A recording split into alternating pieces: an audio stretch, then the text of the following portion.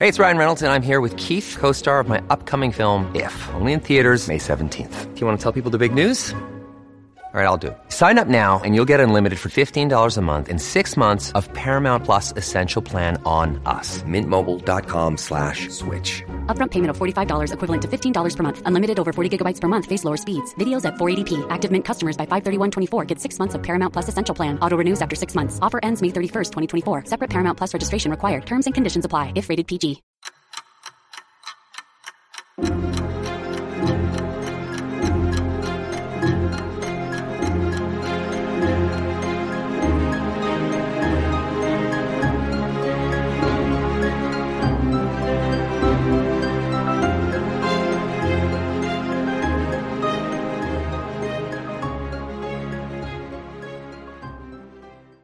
Well, welcome back.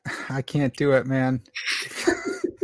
Welcome back to another episode of Parker's Pensies. This is a podcast where we explore thoughts in philosophy, theology, nature, and life. I love thinking about cool stuff, so come think with me. The reason that I'm breaking up here, I got two of my close friends from grade school and high school, and they're looking at me right now, and it's super awkward to try and be professional with them on. But today I have two more special guests with me. So this is a podcast about philosophy, theology, nature, and life. Today is a life section. We're going to be talking about chiropractic. We're going to be talking about health and lifting weights. And so I have with me Dr. Kevin McGarry and Dr. Ryan Pokrivka. And they both insist on being called doctor. You know, they say we worked really hard for it, so you better call us. And so without further ado here, these are the guys. What's up, dudes? Yo, what's up? How's it going? So you guys are both doctors of chiropractic, but that's not a real serious doctor, is it? Like, I mean, honestly, to be fair, we don't insist on anybody calling us doctor. Like, we are That's doctors. Not what you told me. That's not what you told me. You said make sure everyone knows we're doctors. We're a minute and 20 into this, and you're already lying to the fans out there. So that's questionable. But no, we are doctors, but again, it's like, I don't, it's weird to think of myself as a doctor. It's like, I don't know. We worked hard for our degree and everything, but I just like to think we help people, Yeah. Or we let our dogs bark in the background of podcasts. Yeah, my bad. That's good. Thanks, Kev. Yeah, man. So I, for the audience, I am joking because I know these dudes. These are two of my best friends, and I know what they went through in school and all the classes that they had to go through. And I was surprised each time because I'm like, yeah, I don't know, you're like a backcracker, And then hearing all the classes that you guys had to go through, can you guys share with us like some of the stuff that you guys had to learn to become a doctor of chiropractic? Sure. Yeah, absolutely. Well, I'll go through we'll kind of split it into years. So chiropractic school is, if you stay on the full track, it's 10 trimesters, and it basically goes straight through the year. And it's about anywhere from 24 to 28 credit hours per trimester. So the first year of that is kind of your basic sciences. So it's head to toe anatomy dissection. So we're taking brains out, dissecting brains, on human cadavers. Yeah. Crazy. It was pretty nasty. It was honestly like first week, like I was like, what am I doing here? Like I was like, this is going to be kind of crazy. But then like, dude, when you're in there, you're just like, it's interesting. And so like you kind of just like become desensitized to the fact that you're like sticking your hands inside of a human being.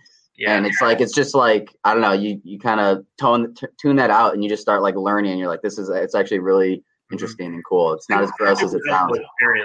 I could see Rye being desensitized within the first 30 seconds and just juggling brains. I think the first day we like took the skin off their face, and that was pretty much after that I was fine with everything. Yeah, during visceral anatomy, I can clearly remember at that point we were 3 trimesters in and we had dissected a lot of the body. We had a human heart in our hands and we're like tossing it around. It was no.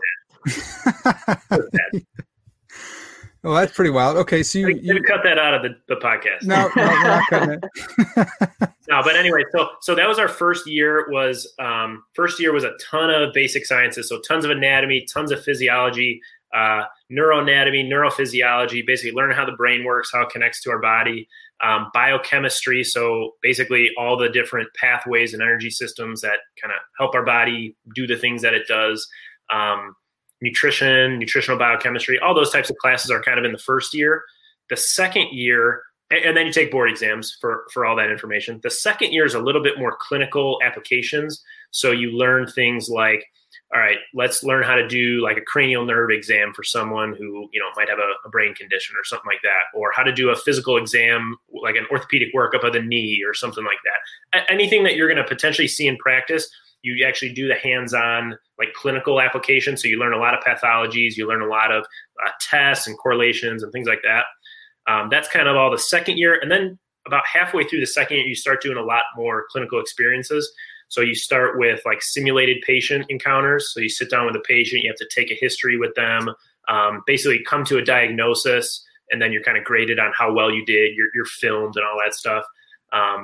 And then going into the third year, it's mostly seeing patients at that point. So you're trained in all the hands-on therapies, you're trained in the history taking, you have all the basic sciences background, and then you're seeing patients under the license of a practicing chiropractor. So is that like an internship type thing then? Basically, a lot of people compare it to like a residency, but it's about a year long instead of 2 years. And you have to clock a certain amount of hours in that? Yeah. Do you remember what that was? Ooh. I mean, we were there pretty much every day from, noon to 6 was like our shift. So it was about 30 hours a week for a full year. Wait, yeah. Did you get paid for that? We did not. No, we That's paid the worst. we paid about $10,000 of Yeah, dude. for that. That's the worst. I had to do an internship for my exercise science degree, and it's 100 hours, but you have to go until whoever you're interning with like signs off. And so I did it like an idiot at my own weight center at NIU. And so all the crap I'd given my strength coaches like for 4 years, they just took it out on me, and they made me work for 400 hours instead of 100. Dude. I mean, I did the same shit, when I did my my internship at San Jose State. I mean, dude, I was there pretty much working full time from 5 a.m. for the football workouts in the morning to sometimes I wouldn't leave until 5, 6 p.m. So it's 12-hour days, 5 days a week. I mean, I was working 60 to 70 hours a week for free, Yeah. And I was paying for this summer class too. It's just crazy. Yeah. I mean, you're paying for that essentially. So I think bottom line, we got to get us some interns. That's right. Yeah. That's the key. That's the takeaway here. Yeah. Anyone out there just willing to pumping in interns and free labor. If you don't want to do something and you don't want to pay for it, just get an intern. Yeah.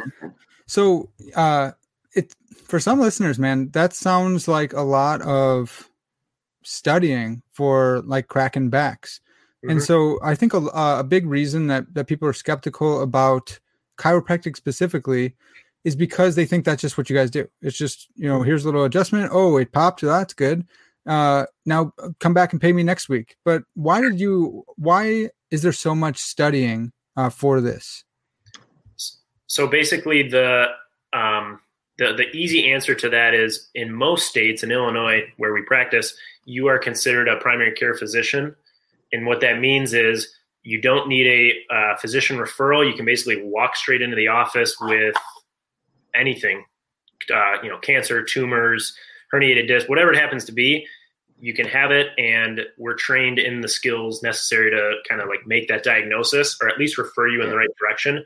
So because of that wide scope, we'd have to be trained in a lot of different things. Now, historically, chiropractors are more like back and neck pain, headaches, things like that. But theoretically, our scope is very, very wide, and anything could walk into the office, and we have to be able to kind of triage that. We're responsible, we're liable for, again, like Kev said, like someone comes in, a lot of what we see is back pain, shoulder pain, stuff like that. But if somebody comes in with cancer or diabetes, undiagnosed, anything like that, we are responsible to do a thorough examination and understand what's going on with them. So we can't just say, oh, well, I didn't know they had diabetes. It's like, well, there's clinical signs with some of these diseases and stuff like that. And it's our responsibility to know that and to treat them. And if you don't know they have diabetes, there's going to be signs that you have to understand and recognize and potentially, diagnose, or a lot of times maybe even like refer them to somebody who specializes in that, right? Like, depending on what the condition is, I'm not going to sit here and pretend like I'm the expert in everything. And so if somebody comes in and there's something that somebody else, a MD is going to be better off treating them with, I'll refer them to that MD. Like, there's no pride here. It's just making You sure. guys don't to crack the diabetes out of folks? Only sometimes. Okay. If we could do that, we would be so loaded. It's not even funny. Yeah. Well, But that brings me to like mixed and pure chiropractic. I learned this from you guys, where there's this kind of idea, and I don't want to like put anyone down or anything like that. So I hope I'm not doing that, but I think from what you guys correct this. So what I understand of pure chiropractic, to me, it seems like chiropractic is the solution to everything. Your spine is the source of like all your life, and your neural like pathways and everything. And so if you can get that right, then the rest of the body will heal itself. Sure. Whereas like the mixed approach to me seems like, well, yeah, that's important, but there's a whole bunch of other crap that we got to do too. For sure. I mean, and that's like kind of what I was about to touch on, is like there is a little bit of a divide in the chiropractic community, I guess, that I think is one of the things that kind of has affected how chiropractors are respected in comparison to MDs. And it's because, it's you were calling it pure, but it's the term is straight chiropractic, is kind of more. That doesn't seem fair. They're the straight when you guys are like the crooked. Yeah, well, I don't know who termed it, but jagged ones. Essentially, that's more of like the philosophy that, like you talked on, like, there's this thing called the subluxation in your spine, right? And bone out of place, whatever people want to call that is basically the source of disease in your life, right? And, it sounds a little hocus pocusy, and I think a lot of modern research and science is starting to move away from that model. And there's a whole subset of chiropractors that are kind of like digging their feet in and saying like, this is chiropractic. This is how chiropractic was created and what it was meant to be.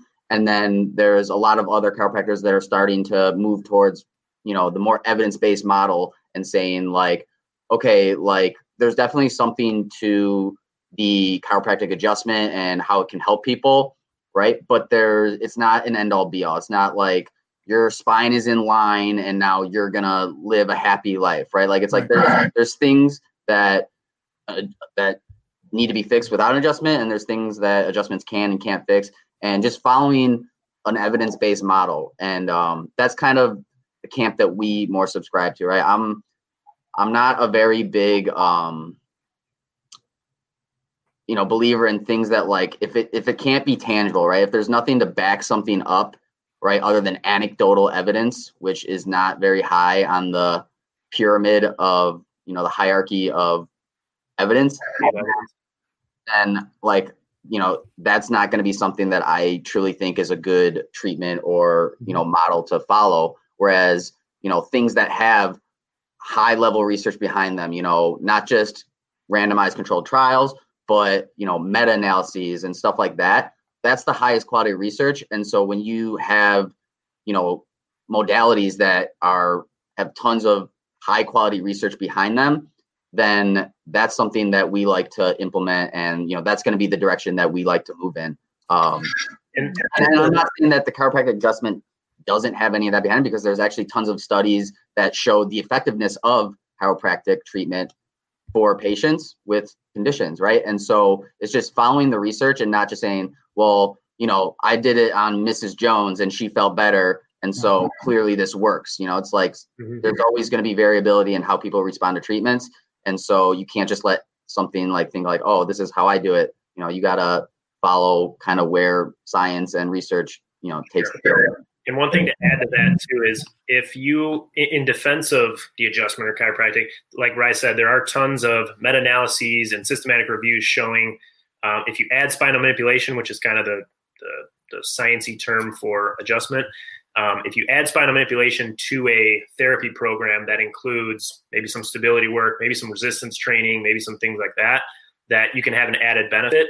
And even some of the medical journals like JAMA are now kind of like recommending chiropractic care, including the adjustment, be a part of treatment plans, but they're not saying, hey, you have subluxation, your bones are out of alignment, and chiropractors are the only one that can fix it. It's more, it's a treatment modality that works for a good subset of people, But when you only test people with back pain, there's 90 billion different reasons someone could be in back pain. And so it's our job to kind of, divide those up and adjust the people that need that and give stability work to the people that need stability and, basically match the condition with the treatment and make sure that it's a cohesive. And for the record, the whole concept of the subluxation, it has pretty much been debunked by modern research as we get more and more research on manipulation and stuff like that. The whole idea that you have a bone out of place or your joints aren't aligned and we're kind of putting them back in place, that's completely false. And what's actually happening is we're mobilizing a certain joint segment, right? So in your back, two vertebrae near each other, you actually have facet joints that kind of link each vertebra together on the back of them, right? And so what's happening when we adjust you is we're essentially just mobilizing that joint or the the segment. Exactly. We're mobilizing that segment and you're just basically lightly, and when I say lightly, like millimeters, gapping those joints. Okay. And all that's happening there is even that crack you hear, we're not cracking bones. It's essentially gas being released from the joint capsule. Is it nitrogen? I can't say what type of gas is, honestly. It's irrelevant, really. Yeah. It's like it's just the fact that you're gapping that joint is allowing for that gas to be released, and that's what makes that little pop sound. And so it's a synovial fluid bubble, basically. Yeah. Okay. Within that joint. Right? Yeah. Surrounding those facet joints is a little joint capsule, and that's what we're referring to. Yeah. And so, when we're adjusting people, that's really what's going on. We're not putting bones back in place. We're not realigning you or anything like that, right? It's like if you could just push on a bone and put it back in place, that would lead to so many more injuries than you could fix. I mean, like the fact that bones could just move around like that, bones can move around like that, but we call that a dislocation. That's not a good thing. Well, you bump into someone on your way out of the chiropractor and now they're out of joint again. Yeah, exactly. Yeah. Go ahead. So is I crack my knuckles and my mom's always like, you're going to get arthritis from that, right? And it's like, well, then I like it. I want arthritis then because I like cracking my knuckles. And then I had a chiropractor tell me once, like, no, it's releasing, I don't know if he said nitrogen or whatever, but he's like, yeah, it increases blood flow. That's what we do. Is that still, like, what is the purpose of cracking? Yeah, I know you just said you're moving these segments and stuff, but why is that a good thing to do to someone's body? So the easiest way to explain this, and we'll use the spine. Okay, we'll leave the hands out of it for right now. We'll use the spine as an example. So it's a pretty well-studied phenomenon when, you know what a spinal fusion is? Yeah, you cram these two bones together. And yeah, basically if people have really bad degenerative disc disease or have disc issues, facet issues, whatever it happens to be, basically you combine two segments into one, and it's a surgical procedure. It's a fusion. Real quick, how does that work? Because when I think of fusion, it's like melting or something. Like how are they fusing those? They're basically taking two segments with the disc in between and placing screws and rods to connect those two. So the disc between them is no longer basically a mobile joint. They're taking two joints and making it one. But they're not taking out the degenerated disc or anything. They are. There are procedures where they can do disc replacements, or they can take the disc out, or they can fuse them together. If they fuse, they're taking that disc in between them out, though? Typically, yes. Yeah. I mean, is it just bone on bone? Case. It's just bone on bone at that point? They can do a disc replacement also. It kind of depends where at the level of degeneration they are. To answer your question, yeah, it is bone on bone, but it's one segment now. It's not like the bones are rubbing on each other. It's not like arthritis. It's just one segment now. So they take two vertebral segments and basically turn it into one segment, right? Okay. So again, going back to what I was saying though, so you have two joints acting as one now.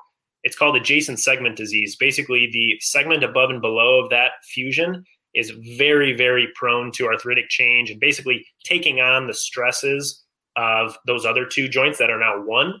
So when you adjust somebody, let's say, the research says we can be accurate up to about 3 segments in the spine. Okay, so if I palpate a stiff area, I can be like, okay, I'm pretty confident between 1 to 3 segments that I'm there. What I'm trying to do is equalize motion between, say it's T1, T2, and T3, and not create a functional fusion of like T1 and T2, because we know that the segments above and below are going to be more prone to taking on more stress if T1, T2 doesn't move. So we're trying to equalize motion across the spine. Okay. Yeah. Well, because then it's like a domino effect, right? Where like you fuse that, and then if you're the next two are getting fused, and then all of a sudden it's a slippery you got slope. rods and Absolutely. Exactly. I mean, and the research even shows that with spinal fusion, people may get relief from that for, up to a couple years after the procedure, but outcomes, 5-10 years down the line from that procedure are actually tend to be no different than just conservative care in that case. And so it's like, depending how bad they are. Now, it is. I'm speaking in generalities because obviously everybody's case is different, but like, overall, and even the medical community is moving away from recommending spinal fusion surgery unless, kind of all else has failed.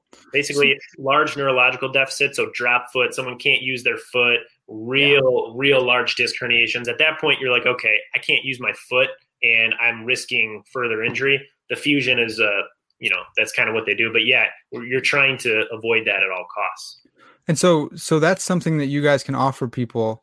Instead of just, go right underneath the knife, do this long-term option. And you're saying that on that long-term option of going the chiropractic route, it could have the same results or better results. Yeah. Mm-hmm. Okay. Now, again, not in every case, but there's many people that are getting ready for surgery and they come to us and we're able to get them better and stronger. And happens all the time. I've heard that with like the famous bodybuilder Ronnie Coleman, where he was like they told him to go under the knife like a bunch, and he's like, well, I'm a bodybuilder, like this is literally how I make money. I can't just have these scar tissue and stuff. Sure. And the chiropractor saved him like years and years. Mm-hmm. And then like now he's just completely wrecked though, and he's got all sorts of fusions. You can't make moves off of the extremes, and I would say he's in the extreme case. But they even saved him like years, like of competing because he went the chiropractic route instead of going under the knife right away. In almost all cases, surgery should be a last resort, right? I mean, again, athletes. I think it's become so commonplace because everyone watches sports. And someone tears their ACL, they get surgery the next day. Someone tears their meniscus, they get surgery the next day. Someone tears their rotator. So it's like, but these guys are athletes who they can't perform if they're walking around with a torn rotator cuff or a partially torn meniscus, right? Like they need to be 100%. And so they go under the knife because they need to be as in perfect shape, right? Whereas like a normal person, general person could tear their meniscus. And realistically, they don't need surgery. You can walk around on a torn meniscus with very little pain, or at least be able to manage that very well and still live a pretty active life and stuff.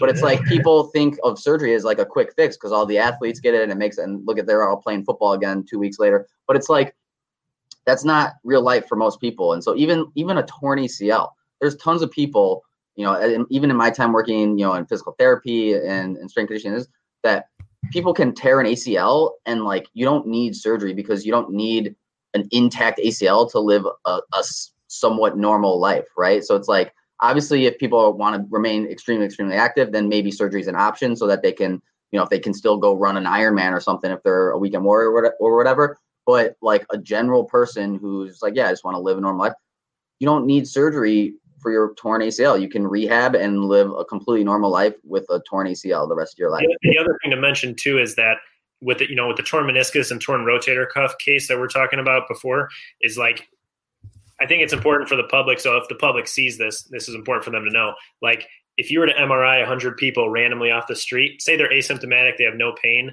the rates of labral tears in the shoulder, meniscus tears in the knee, herniated discs in the spine, all those injuries, the rates of asymptomatic positives on imaging are super, super high, almost to the point where the imaging means almost nothing sometimes. Obviously, in cases of trauma and fracture, dislocation, imaging, you need it. But like in the case of like low back pain, that's why the guidelines say, without red flag symptoms, give it 6, maybe 8 weeks to recover, because even if we see a herniated disc, that doesn't mean they need surgery and injections right away. They can go the conservative route and be fine. Because so many people are living with that problem and not experiencing pain on the rest. Exactly. The imaging is not correlated to people's real life experience very well at all. And that's not just us as chiropractors saying that. That's the entire rehab and medical community agrees on this. Chances are one of us three in here being active as we are, we probably have some torn labrum, some torn meniscus, and some herniated disc, and we're not feeling anything right now. So just because we see that, some of us are. Some of us are. Speaking in generalities. I'm hurting all the time, dudes, and you need to come see us. I know you guys need to come turn my lights on, my power on. So here's just a random. I want to get back to all this, but a random thought that I have is so I'm a Christian, and I talk about design in the world. You can talk about, there's people who talk about design, you know, like the blind watchmaker or, you know, evolution. Either way, all of us talk about our bodies being made for purposes that we enact every day. Mm-hmm. So what's so weird to me is like, we think that sitting is normal. We think that like sitting in cars is normal. I'm sitting at a desk right now on this wooden chair, and I assume that's normal, but like, why do we think that sitting at this level is right? You know, so like, I don't even know, like, what are we made for? Are we made to walk around? Because there's like all sorts of, you can go the evolutionary route and be like, well, we were hunter-gatherers, and so we should be running all the time. But it's like, you know, we have jobs, we have to sit down and stuff. What do you guys think about like ergonomic chairs, and like, are there studies on like the right posture for sitting? How would someone go about, you know, there's standing desks now. It's just bonkers to me that like this desk is this height, but that's just because someone made it this height. No one did a study on what's the right height for a human. Specific to you. Yeah. I'll say something real quick here, and you can go right. In terms of like posture is a crazy topic, but like in my opinion, and kind of from what I've read, posture is important to a degree, but there isn't one specific posture that everyone needs to adopt. Not everyone needs to be walking around perfectly chin retracted. Really? Living their life like that. It's impossible to expect from someone. And really it's about one, time spent in those positions, and loads, like the load applied in those positions. So like, there's nothing wrong with sitting. There's nothing wrong with standing. But if you do one way more than the other, the people that stand all day at work have the opposite back issues as the people that sit all day at work. You know what I mean? Yeah. Prolonged exposure to certain positions. And there's nothing wrong with those positions, but you should be moving. And I think evolutionarily speaking, if you want to go down that route, that, you know, we were designed to move, and we were not designed to really sit in chairs and load our spines and our joints this way over time for hours and hours and hours every day. And so I think that's why you see some of the things that, you know, we see in clinic all the time so frequently. But yeah, there's not like one specific perfect posture that everyone needs to like, you know, try to maintain all day. I think that's unrealistic, but there's definitely postural considerations that if someone's in pain already, you can say, all right, well, look at your 12-hour day. 9.5 of those hours are spent looking like a turtle in their shell. You know what I mean? It's like, let's do something to change that a little bit, or strengthen your body to withstand those postures. But yeah, I mean, absolutely. I mean, Kev kind of hit it right on the head. Is like, again, if you want to go like what our bodies were made to do, our bodies were made to move, right? So that's essentially the best posture for you, is to just keep moving, right? So, and not to say like, oh, be the most active person, right? It's like, it's the classic, you know, the poison's in the dose, right? Too much sitting is bad for you. Too much standing, bad for you. Too much squatting probably would be bad for you. Too much anything is going to be. What's that? Don't tell that to Lundeen. if our old football coach is listening, I really hope he doesn't watch this. He was obsessed with squats. Every at the antidote to anything was to squat. Yeah.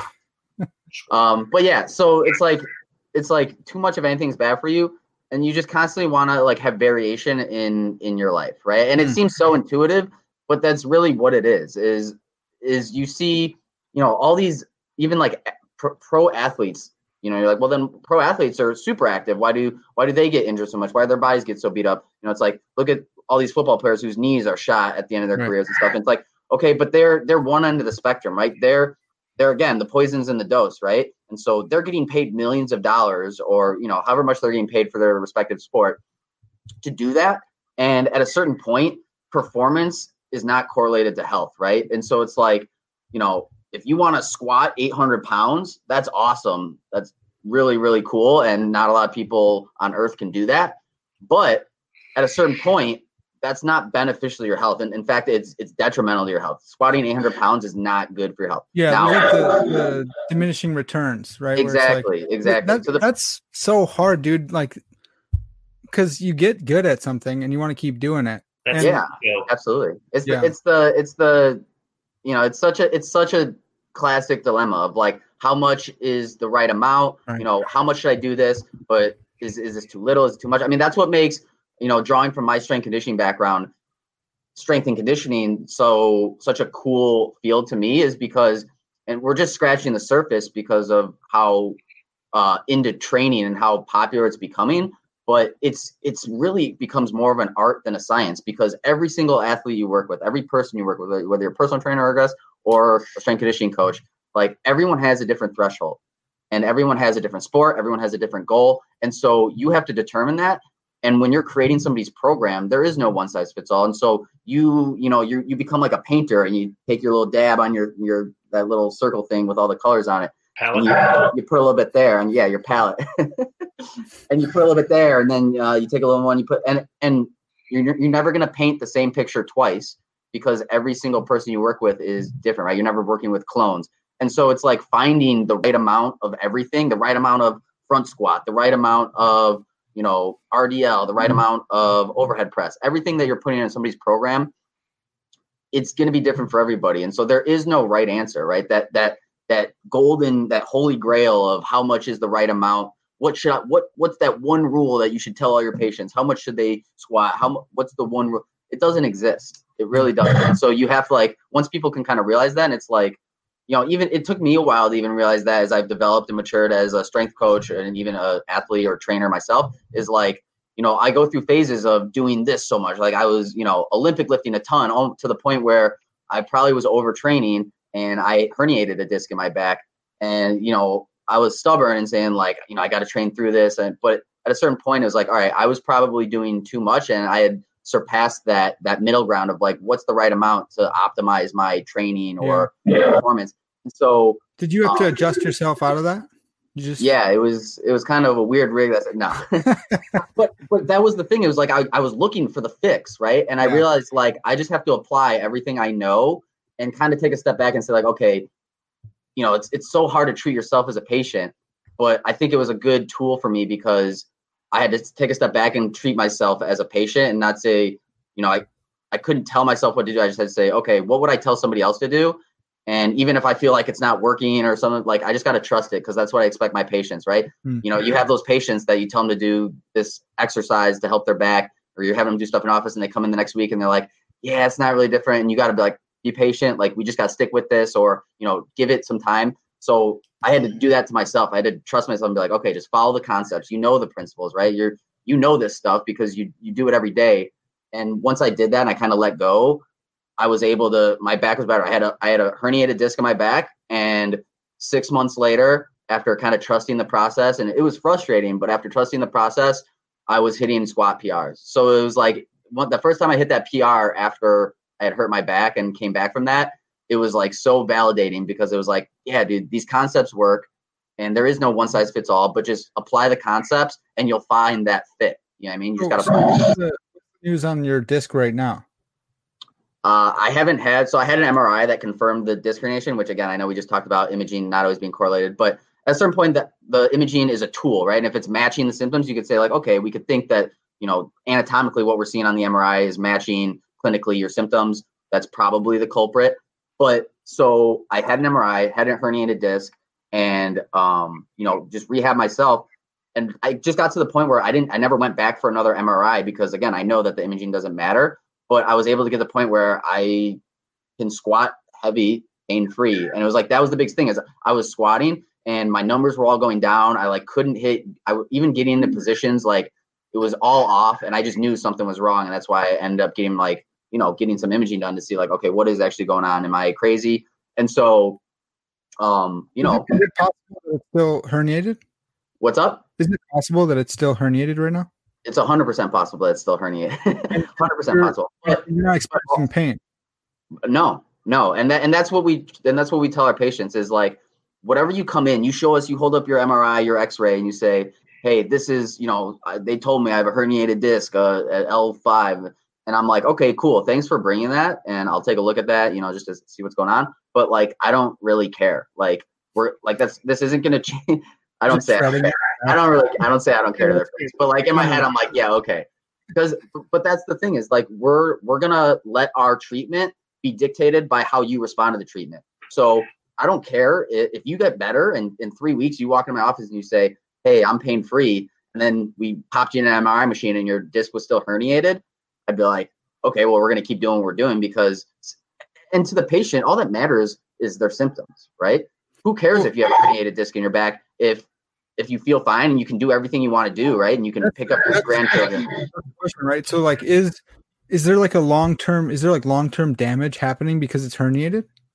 So that's the age-old question. Nobody can really prove that there is like excessive damage happening to these discs, or for a disc issue, for example. Nobody can really say like, hey, when the disc protrudes this much when you're 22, you're going to have issues when you're 45. That correlation can't be made yet. Mm-hmm. In my opinion, if you've had years and years and years of just you herniate disc over time, more than likely you're going to get some narrowing at some point of that disc space, and you might have some issues later. But again, that correlation is a little tough to make in like research populations. And I was going to say this while Rye was talking too. Really, just an injury is just tissue tolerance and like load going into that tissue. So how much can the tissue tolerate and what loads are you putting into that tissue? And when there's a mismatch there, you have an injury. So it's like, yes, the disc is herniated, but plenty of people are fine with disc herniations. There's no great correlation to say, yeah, when you're 50, this is going to be an issue. There's plenty of people living totally pain-free lives that had disc herniations, back in the day. Once that thing's healed, you're starting. That's so interesting because like, everyone thinks herniated disc, dude, I got to go get that operated on now. It's out of place. It's out of whack or whatever. Is there, can one of you guys just explain herniated disc and maybe like, what is a slipped disc? Is that the same thing? Or is it just like the common word for that? Like what? There are gradations to a herniation. So the disc is basically everyone says like the jelly-filled donut. I hate that explanation, but it kind of is true. It's kind of like the little shock absorber in between your vertebrae. And it's cartilage, right? What's that? Is it cartilage? It's two different types of tissue.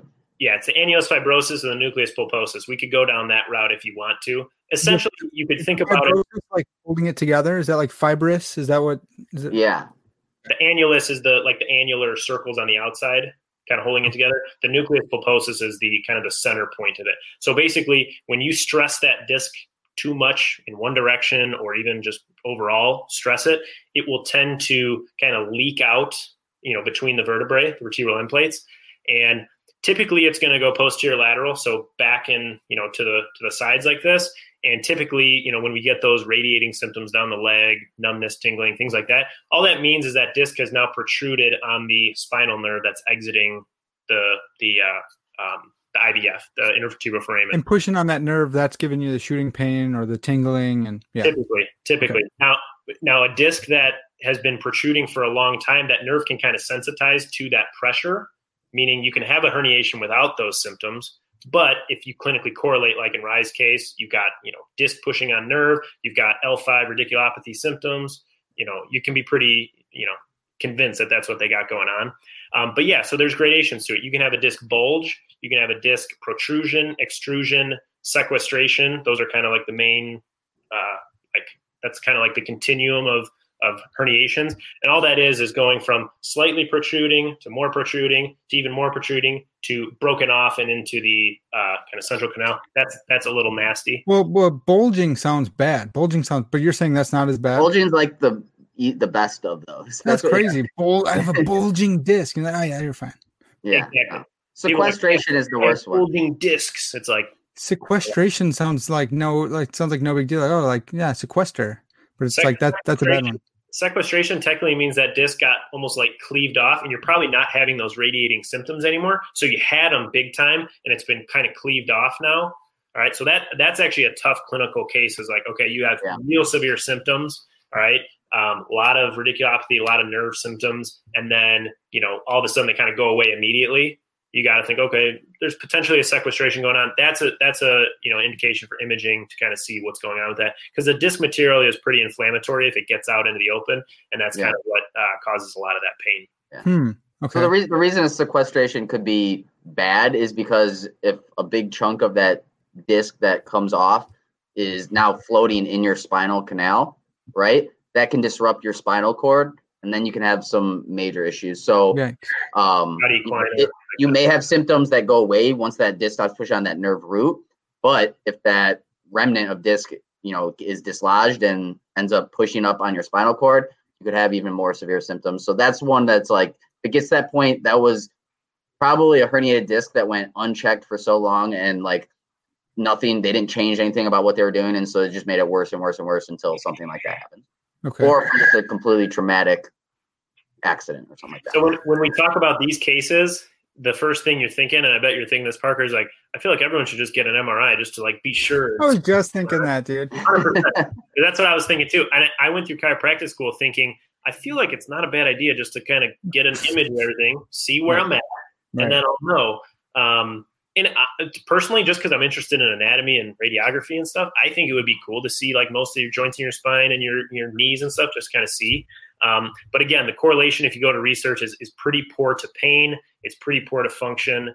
And it's really not worth it. Honestly, it can create negative, kind of like a negative mental association with your pain. So if you talk about things like fibromyalgia, chronic pain syndrome, things like that, people that have had like serial imaging done, and the doctor says, oh my God, you have the spine of an 80-year-old. Your knees you got 1 year left before you get a replacement. Those people are going to go home and be like, oh dude, well, I'm not squatting. I'm not running. I'm not biking. I'm not doing anything because my knees are terrible.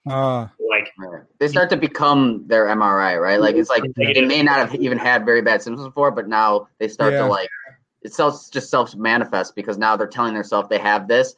And now, the brain is a powerful thing. And if your brain thinks you're in pain, then you're in pain. You know what I mean? Right. And the episodic nature of pain means that maybe they were just at the top of that episode. And in 2 to 3 weeks, had they not talked themselves into being pain, they would have been in a lull period. But now their nervous system is heightened up and they're staying in pain.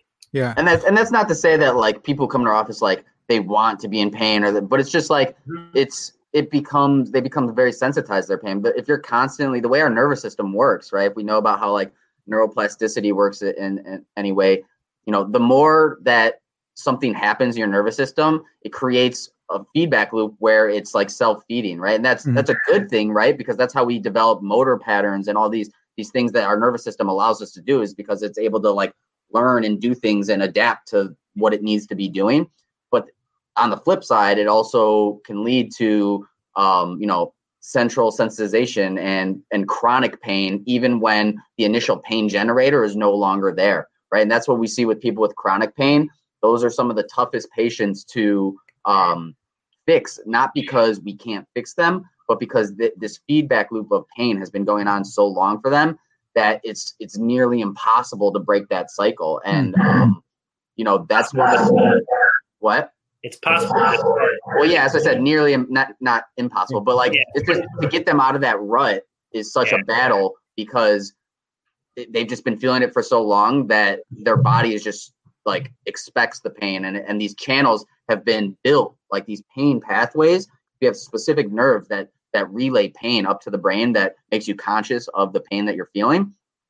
And so when those have been like reinforced because they've been used so much, that now their threshold for being stimulated is now so much lower that things that wouldn't normally stimulate pain are signaling these pathways to fire, and they're feeling pain, right? And they're not crazy. The pain's not in their head, but in a way it is, because all pain is relative. Everybody's pain is real to them. And so, breaking that cycle is very difficult for some people. That's so interesting because I think about neural pathways in thought. And so like what you think about, you develop these neural ruts, and it's easier to go think that way. And we talk about that as Christians, we talk about that in like fighting pornography addiction, where it's like, dude, it's real easy to go in there if you keep watching porn, especially like in dudes.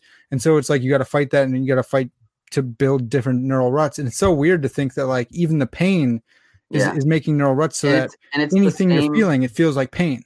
it's the same principle at work is, again, that neuroplasticity, that build up of neural pathways, that the more you reinforce them and the more that you use them, the stronger they get, and the more your body almost like favors them, because it's like the easiest flow of things, ways for things to happen, There's a thing from, I think it was a neurologist or a neuroscientist that said like neurons that fire together wire together. So physically, like the dendrite of the neuron, when that pathway has just fired over and over and over and over, so pain, they will literally like begin to what neuroplasticity is like kind of like a regrowth of these neuron, like the dendrite area of the neuron, and they will kind of wire together so that pain pathway is even more efficient now, because your body always wants to be efficient.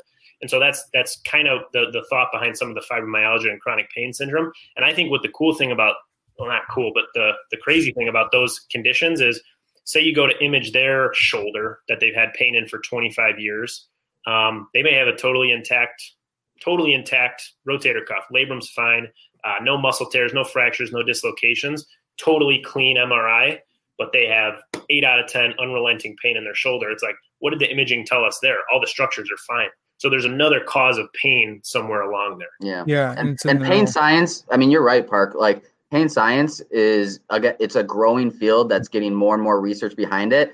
And it's super interesting because it branches off of like, what we know about our brains, right? Our nervous systems are an extension of our brains. And pain science is just one branch of that. And to truly understand how pain works, we still don't fully know everything about it yet. And so every day there's more research coming out about pain science and rehab and all of this stuff. And it's super interesting because our brains, the more we learn about the nervous system, the less we actually know, because it's like you just keep opening more and more doors of like this amazing complex aspect of being a human being and what makes us human. And our brains are almost all of that. You know what I mean? It's crazy. My uncle is I don't know if he's still doing this, but he was a pain researcher. He was a scientist of pain, doctor of pain, which is hilarious, like pain doctor. But they would like harvest rattlesnake venom, and they were using that in their studies on people and stuff. And one of the rattlesnakes got loose into the vents and stuff. And so like I was visiting him in Salt Lake City once, and I couldn't go into his office because there was a rattlesnake in the vents, which is hilarious. You can know about pain, like just get bit by that rattlesnake. I wanted to pivot. Kev, do you still have a little bit more time to go here? Or you gotta I'm good. Okay. Good. I wanted to talk about like the I don't know if this is even right, dude, pulling back from my undergrad days, but like the neuromuscular aspect of pain and chiropractic. Sure. Is like neuromuscular a good word to use there? Yeah, the kind of like the neural involvement of pain. Yeah. Well, and for posture and stuff. So like for me, dude, I wrestled until like all the way through college, and my neck just I want to go forward right here. I just want to live here. And so all day I'm fighting to keep my chin back, keep my stuff back. And it's not like I don't think it's anything to do with the bones. It's just that's the way the muscles are, and they're stiff and they're hard. And so how much does that play into your treatment of folks? It would definitely play into the treatment. I think, not to call you out, but look at all those books behind you. Like, you're probably reading books for a long period of time. You're writing a lot. There's probably a lot of time spent in a forward head position. Yeah. So I would start to look at that too. It's wrestling too, but how long has it been since you wrestled? I still wrestle though. So. All right. Well, I'm just saying, like, in terms of like your everyday, like, you're doing a lot less wrestling now. So it maybe is playing a factor in that, but look at the hours a day you're up and look at the positions you're in. That would be one thing. Yeah. When you talk about like how chiropractic and kind of like the philosophy of what we do, how that would change that, like what would we do for that issue? I think an important concept is like the gait control theory. And basically what this is kind of an explanation for most manual therapies. And you can kind of explain adjustments in this way as well. Rise out of here. He didn't want to hear about that. So basically the gait control theory says that neurologically, say we have pain in our leg, all right, and we have pain, perception going up to the brain, okay, from the leg. Mm-hmm. If we massage, adjust, dry needle, do something that stimulates these nerve fibers at the same time as those nociceptive fibers going up to the brain. Nociception would be pain fibers. If we can almost like interrupt that pain signal, we can then have a reduction of pain. And it doesn't last forever, but if we can interrupt that signal and then maybe train the muscle or train that area and kind of rehab it, that we're going to have better outcomes in terms of pain. Because if we just try to hammer away, say for your neck, we just try to hammer away at exercise over and over and over and over, and you're still having pain and more exercise is making it worse, you're kind of digging yourself a hole in terms of like your recovery process. So sometimes it's necessary to use an adjustment or dry needling or hands-on therapy to kind of just break that pain signal temporarily and then reinforce with some good postures and positions and rehab and stuff. So on that point, I know back from my time in class with all this stuff, they were talking about different types of like pain fibers and stuff like that, or C fibers, whatever it was. Yeah. And like the reason that when you skin your knee or like you bonk your bonk is like the technical term, I think you bonk your shin. That's a medical. Yeah, that's what we use in our notes. Right. And you guys paid a lot of money to say bonk, but you're rubbing your leg because you don't know this, but you're recruiting different fibers. That's and what's that called? That's exactly. Oh, okay. Yeah, that's exactly what Kev was just hitting on. Is when you push on your knee, right? You stub your toe or you jam your finger and you squeeze it because it hurts.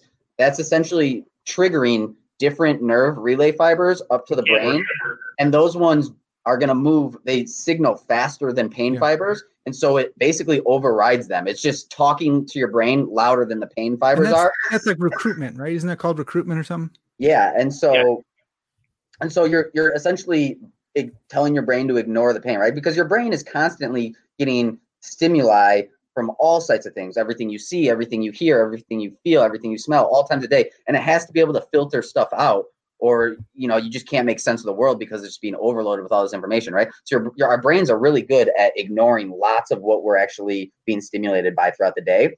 And so in the same regard, when you stub your toe and then you hold it or you skin your knee and you're pushing on it, right? It's telling your brain, it's giving your brain certain information, and that information is able to override the pain information that's being told to it, and it kills the pain essentially. And that's what we talk about is like when we say pain is relative, is because our bodies have to perceive pain. Pain isn't something inherently that you feel, right? It has to be relayed to the brain and processed to be cognizant of it.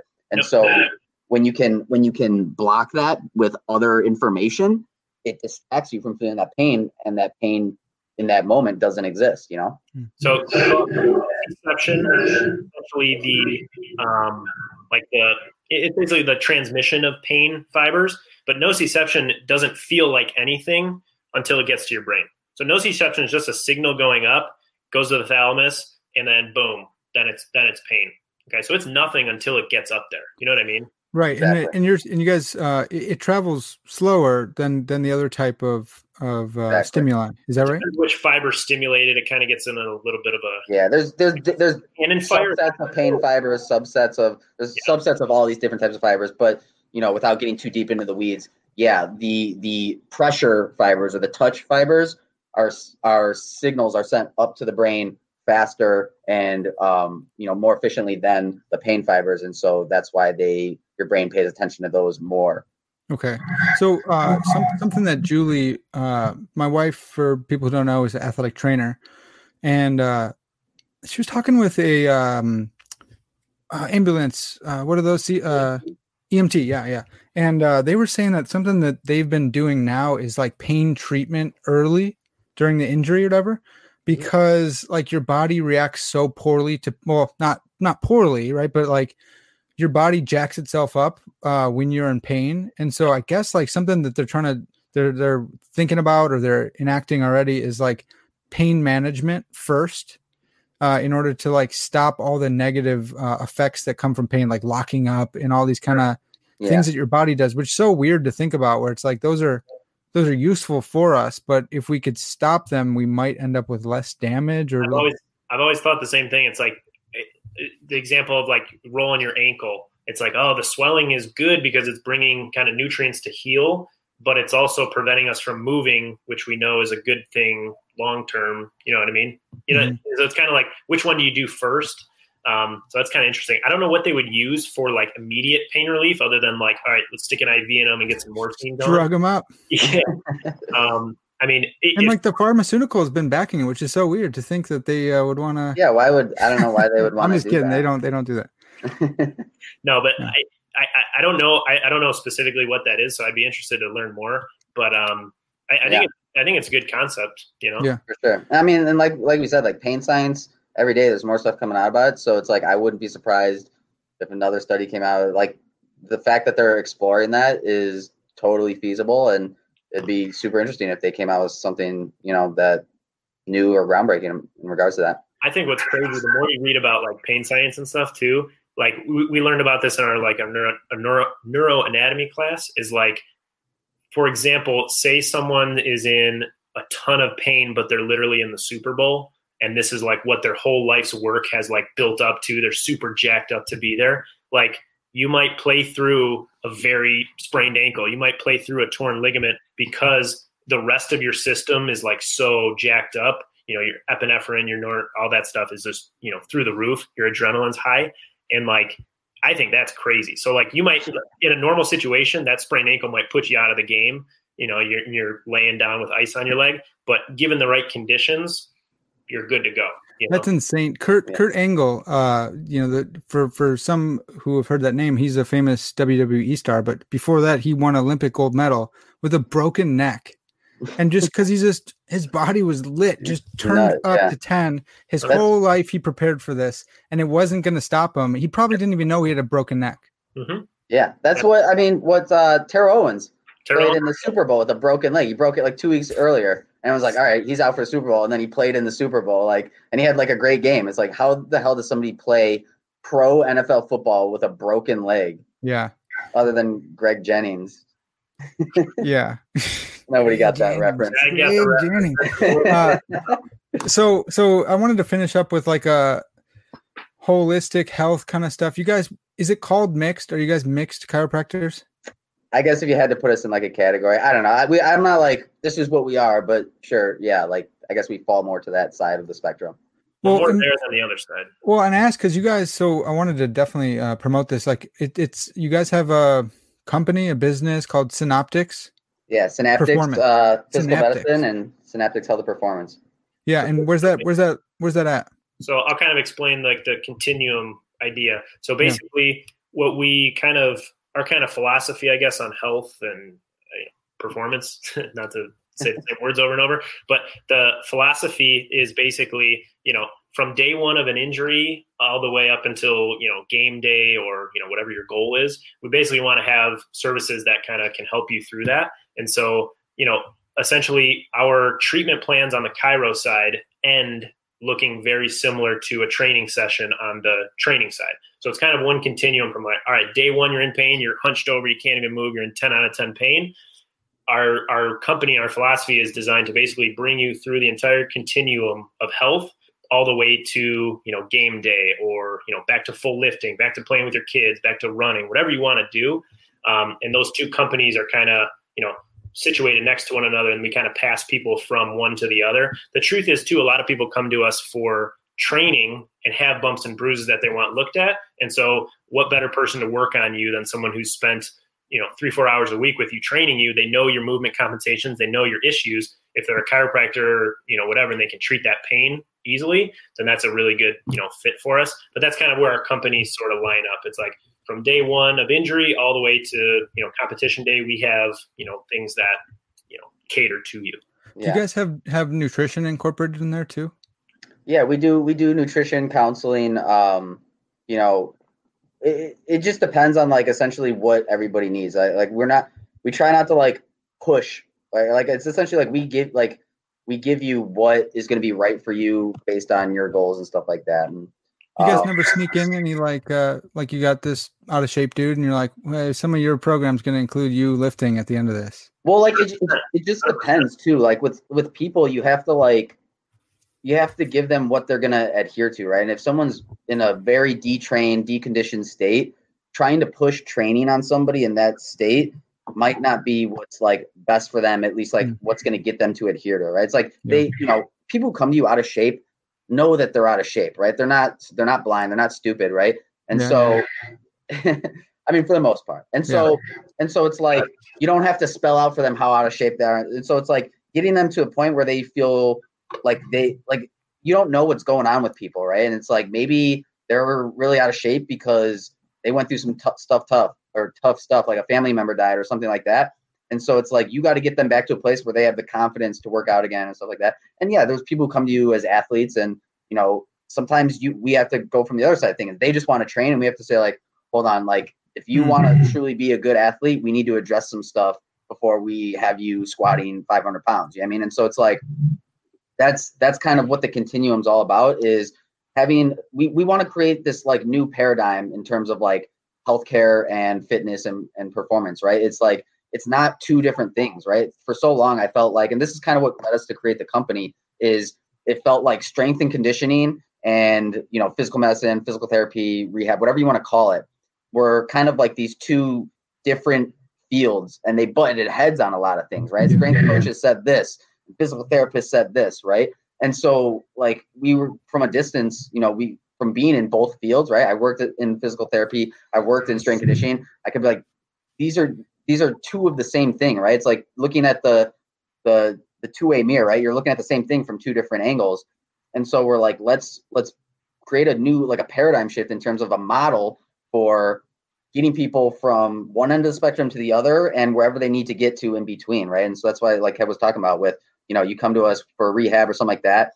Once you are no longer injured, our philosophy is that doesn't mean you're done, right? Like let's get you past that point, because the chances are you got injured and it wasn't because you were playing football and someone broke your leg, right? Chances are most people are injured is because their body could not handle that, whatever they were trying to do to it, right? And people try to train for a marathon, they just start running, right? It's things like that. So it's like, okay, let's get you back from your injury, but then let's do it the right way and get you healthy and fit, and if you're an athlete, even up to that next level, right? And it's all a continuum and moving people along that spectrum, right? Well, I love the continuum idea, because a lot of people criticize chiropractors and saying, you're just set for life. Like you got to keep going back. This dude cracks your back. You feel good kind of. But with you guys, it's not just chiropractic. It's, hey, you're going to come back and lift weights. I'm going to help you with your diet. I'm going to help you with this. And that they should come back for life, because you're still always getting better. You're always managing, or you're moving to a new stage of life and you're moving into your later years, and it's a new time now. I gotta exactly. Yeah. New goals and changing. I think that's so great, because it's not like a vampire keeping their victim alive to keep sucking blood off them. It's like, no, we're helping you. And it makes sense that you have to come back, because I'm providing this service continually and you're getting better. Absolutely. Sure. And that's why obviously at the beginning when we started talking, like we were joking around, but it's like, I don't care for the term like, oh, okay, I'm a chiropractor. Like I don't walk around telling everybody I'm a chiropractor. Like, okay, yeah, I'm a chiropractor or a doctor, whatever you want to call me. But like at the end of the day, that's a means. That's a means for us to be able to help the people in the way that we knew we wanted to help them, right? We knew that this is the model that we think is an awesome model, and needs to be a shift towards that model for everybody, not just us, but if we're the first ones to do it, or one of the first ones to kind of pioneer that, that's awesome. And being a chiropractor is a way for us to do that, but it's at the end of the day, it's a means. And so it's like, if you don't like chiros, like, okay, that's cool. Like if you had bad experience with chiropractors, whatever it is, I'm a chiropractor, but I'm not like I'm a chiropractor. Right? It's like I'm a chiropractor because that gives me a means to help you, right? I have the education now from school and stuff, but I'm also a strength coach, right? And it's like I don't identify more as a chiropractor than a strength coach. I'm both, and literally they're both just a means, because I'm very confident that the model we've created is the best way to look at health and fitness. And so, again, it's a means for me to move you along that spectrum. Yeah.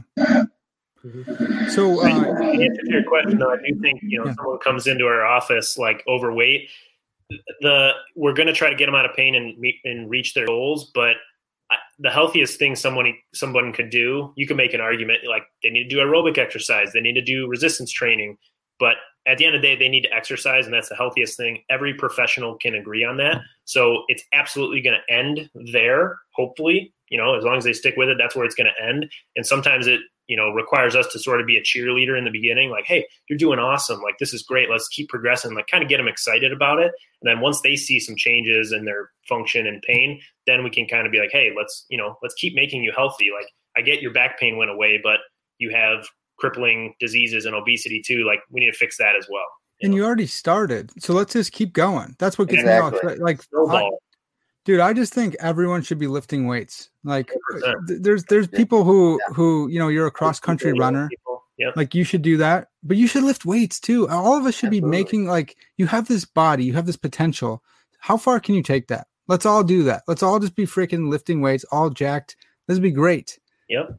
We've 100%. Never had a patient or a client or anybody who started with us, stuck with it, right? Didn't fall off, stuck with it, made changes that they wanted to see and regretted it. You know what I mean? Right. Like no one's like, oh, this wasn't worth it, right? It's like they may not have known at the time that it was worth the investment when they went into it. And maybe sometimes we do have to kind of nudge people in the right direction, be like, hey, like, try this. But at the end of the day, like, when people stick with it, they get the results, and it's because that's what our bodies were meant to do, right? Like, it's not like, oh, like, try this fitness program, and maybe it's like, no, we know the concepts of how our bodies work. Like, we know a pretty good amount about the human body, and so it's like, apply the concepts, and it works, right? Like, if you are in a calorie deficit over an extended period of time, you will lose weight, right? If you are in a calorie surplus and you're lifting weights, you will get stronger, you will get bigger. Like, that's not theoretical. That's what happens, right? And so it's like, yeah, absolutely. Everybody should be lifting weights, and because just like we were talking about before, like, our lives have become so sitting down, doing these jobs.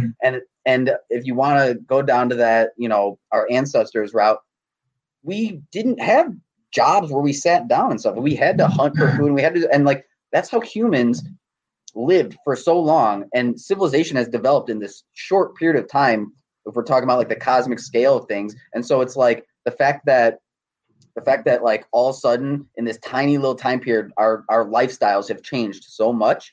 And it's like adding weightlifting, and I'm not saying you have to hulk out at the gym and get huge, but like, add resistance training to cardio, aerobic training, whatever you like to do, right? You don't have to sit in the gym and be a gym rat, but whatever you like to do, be active. And resistance training is a way to get, supplement that, but like, do stuff that's going to keep you active and fit. Yeah, I mean, and like, that's nobody I know that has ever implemented that stuff regrets it at all. Well, to me, it's like putting in your time. So my ancestors, on the Scottish side or whatever, chasing sheep all day and grabbing them, lifting them over their head, tossing them back in the pen. So it's like, I'm not going to do that all day. I got to go get an hour of chasing sheep in. I got to go, like, that's what my ancestors did. They just lifted they tackled a cow or something and got them back in the thing. And then it was on to the next thing. They're carrying milk cartons. They're doing all sorts of stuff. And I'm not doing that, but my body's made to be doing that kind of stuff. So I'm going to go throw around some weight and simulate tossing a cow back into the pen. That used to just be called living life. Now we've condensed ourselves down to the computer screen. But the one thing I was going to say, this kind of ties back to earlier, is like, I always get people like, "Ooh, I don't want to lift too heavy. I'm going to get hurt, or this position might hurt me." It's like, every tissue that you're worried about hurting in the gym, from running, from lifting, playing a sport, whatever, every tissue that you're worried about hurting will adapt to load in a positive manner as long as it's progressed correctly. You know what I mean? Right. Tendons, ligaments, muscles, connective tissues, bones, all of that stuff will adapt positively to load. So like, there's no reason not to show it that load. Yeah. And the guys, like, so in college, you could tell, so I was on the wrestling team, but you could tell guys on the football team, you could kind of tell who took roids in high school because their tendons are snapping in weird spots.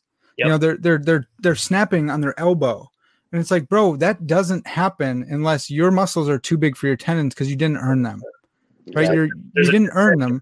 Tendinous strength and muscle strength, right? That large difference, you get a lot. They're supposed to grow with each other, right? And so when one grows faster, the other one can't. Right. And so to worry about those kind of injuries is like, yeah, it could happen in a freak accident, but if you're not juicing up, dude, you don't need to worry about your triceps tendon snapping or something like that. And even like aesthetically, like my least favorite thing is like when girls say like they don't want to lift because they don't want to look big.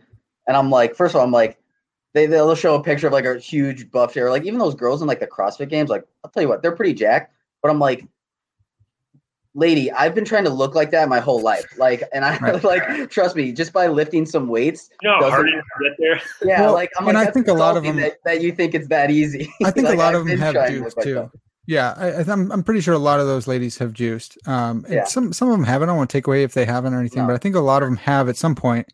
And then, yeah, like you said, man, that's something that Julie learned. You know, Julie was like, yeah, I don't know. I want my triceps getting big. And I told her exactly what you said. It's like, that's not how your body is. Like you start working out and even if you're training heavy, you're going to look toned. You're going to look good. Yeah. And she's been at it and she's a beast now. Yeah. And that's the thing is like, it's actually the opposite of that. Like if you want to look good, don't go run on the treadmill and lose. Like you see like skinny girls who like don't like, they're kind of like that's not, I mean, I'm not trying to say like what girls should or shouldn't look like, but I'm just saying like aesthetically though, like having muscles like is a good look, and like not saying it's not good if you don't, but I'm just saying like it means you can help me chase down. You can help me chase down that sheep, and right. You know, we're and both, and then you can do stuff, right? Like having like muscles and being strong allows you to like do fun stuff, like if you're going hiking or stuff, and like you imagine going like on a fun trip, or like going to like Puerto Rico or something, and you're going like you're doing these adventures, right? That like people like to do on their vacations, but you aren't strong enough to do some of the stuff. And it's like, you're limiting yourself to like basic life things, like being able to like hike up a trail and stuff when you're getting tired after like a mile. It's like, be strong. And like, it's not that hard to like build up tissue tolerance. Like we've been talking about, your body adapts pretty quickly to the stressors you put on it. And so like, it blows my mind that like not everybody would want to do that, Well, and the positive attitude that comes after the gym, like the harder you work and the more exhausted you get in the gym, the better you feel afterwards. And then with that comes increased confidence in your daily life. Your shirts start fitting you differently, and you're like, oh, okay, I like that. Absolutely. I can get down with that. And it's a spiral upward instead of the spiral downward. All aspects, physiologically, mentally, everything. Yeah. And it's not just us just bullshitting right now and talking about this stuff. It's like this. There's research that proves all this stuff, that mental health improves with resistance exercise and fitness and cognitive performance. Yeah, it's like it's not just us talking about it. There's plenty of science that backs all this up. That again, exercise is good for every aspect of your life, even from like your diet and stuff, and metabolically how you respond to the nutrients that you put in your body, and insulin resistance and all the stuff that we know about chronic disease.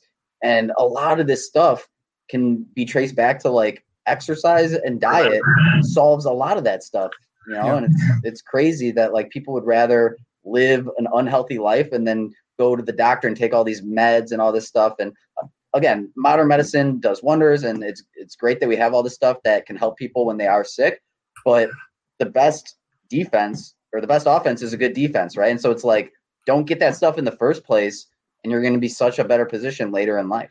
Well, and so I think a big part of it is people didn't know what was up. Like they didn't know about lifting. They didn't know that it wasn't going to make you look all roided out. They didn't know these things. And that's why I'm excited about the program that you guys are making, because I love that end result of staying healthy, staying on top of it. But I also love that you guys are putting out information all the time. So if someone wanted to get a hold of you guys, if someone wanted to hear more about the method you guys use or different training examples that you guys have, like where can people find you? Yeah, absolutely. We're on, we have social media. We're on Instagram at Synaptics Performance, Synaptics, SYNAPTYX Performance. And same thing on YouTube, same name. And we also have a website, synapticsperformance.com. And from there you can navigate, you can see, we have tons of informative videos, right? Our whole philosophy is like sharing the knowledge, right? So we want to give everybody the tools they can to be successful, even if they're paying us or not, right? It's like, hopefully that's enough to get them motivated to start heading down the right track. And then from there, you can trust us when you need us, right? But yeah, one cool thing that Ryan didn't mention about the website too, just real quick. So the YouTube has a lot of informational videos on like biomechanics and neurophysiology, neuroanatomy, all these topics that we think are really important. We're going to keep adding to those too. But even on the website, there's like, all right, if I just click on shoulder releases, I can look at, my shoulder and my pecs are bugging me. What can I do to kind of loosen that up with the things I have at my house? So stuff like that. There's also an educational resources tab where you can look at research and all the kind of the main areas that we deal with. So if you ever think like, what are they talking about all this research? Like literally click there and click chiropractic care and you can see, the JAMA article saying, they recommend chiropractic care. Like everything we're saying is pretty much found there. So like, if you think we're full of it, go look at it and go read for yourself and learn. We're adding articles to that. So we'll update our library, our research library, and we're putting, when we find a new interesting article or something that's relevant to, things that we're talking about, we'll post it up there. So we're updating that. And so we like to, again, not just talk the talk, but have things that back up what we're saying, because like I said, we're evidence-based and, we're not just over here making claims, we're following what modern science is telling us. Yeah. So that's how people at a distance can get a hold of you or can get in on your training and your teaching. How about if someone lives in the Chicagoland area and wants to come check you guys out? Yeah, we have a office in Hinsdale, Illinois. That's where we do a lot of our patient care and stuff. But we also have a gym that we work out of in Lombard, Illinois, called Physical Fusion Training Center. And so we do a lot of training out of there. We'll see patient visits out of there as well. So those are two areas in the Chicagoland area that people can come see us. Yeah, if you're nearby though, obviously, reach out on the website, give us a call. We have our contact information on there. You can shoot us a message on Instagram or YouTube or whatever it is. Like, get in touch with us. We respond pretty quick to all the social media or email or anything, that stuff. So you're not going to get YouTube, Instagram, all that stuff. Get in contact with us. And if you want to make an office visit or a consultation or anything like that, we offer like free consultations even, because it's like, a lot of people don't know what they don't know. So if you're having anything that you want to talk about in terms of training or, patient care, we'll sit down with you without, making it a whole thing yet. And if you're interested, like, okay, let's do this. So we just want it to be as accessible as we can for everybody, because we know how beneficial it'll be once they actually get on board. Yeah, dude, this is, we've been pretty professional this whole time. I'm surprised we held it all together. It's been wild. Pretty good. Maybe the next one we'll joke around more. Yeah. Well, I'm a little nervous about that. Right. Let a couple of ones slip and stuff, but you're an animal. Dudes, thanks so much for coming on the podcast, man. This was really interesting. I'd love to have you guys back on to talk anatomy crap, talk, pain management, all that fun stuff. Get back in that world. Kind of just crack the surface. I could keep going. Yeah, for sure. So let's have you guys back on. We'll talk all this fun stuff. Yeah, we're talking about some of your other topics too, if you want. Well, dude, so we're on pain is so interesting to me because I like looking at it from like the philosophical side, and there's some really interesting problems for philosophy of mind from the like phenomena of pain, which is so sweet. Like our pain is different than animal pain, but it's interesting. So we could definitely get back into that stuff. What's crazy too is like you ask Coach Boone what is pain, and he says fresh bread. I think it's French bread. So we made it so close. We were so close to ending without inject a little bit of humor in there. Yeah, that's good. Well, we could talk about this more, and someday we will, but it's going to have to do it for now. This has been Parker's Pensies, and as always, all glory to God.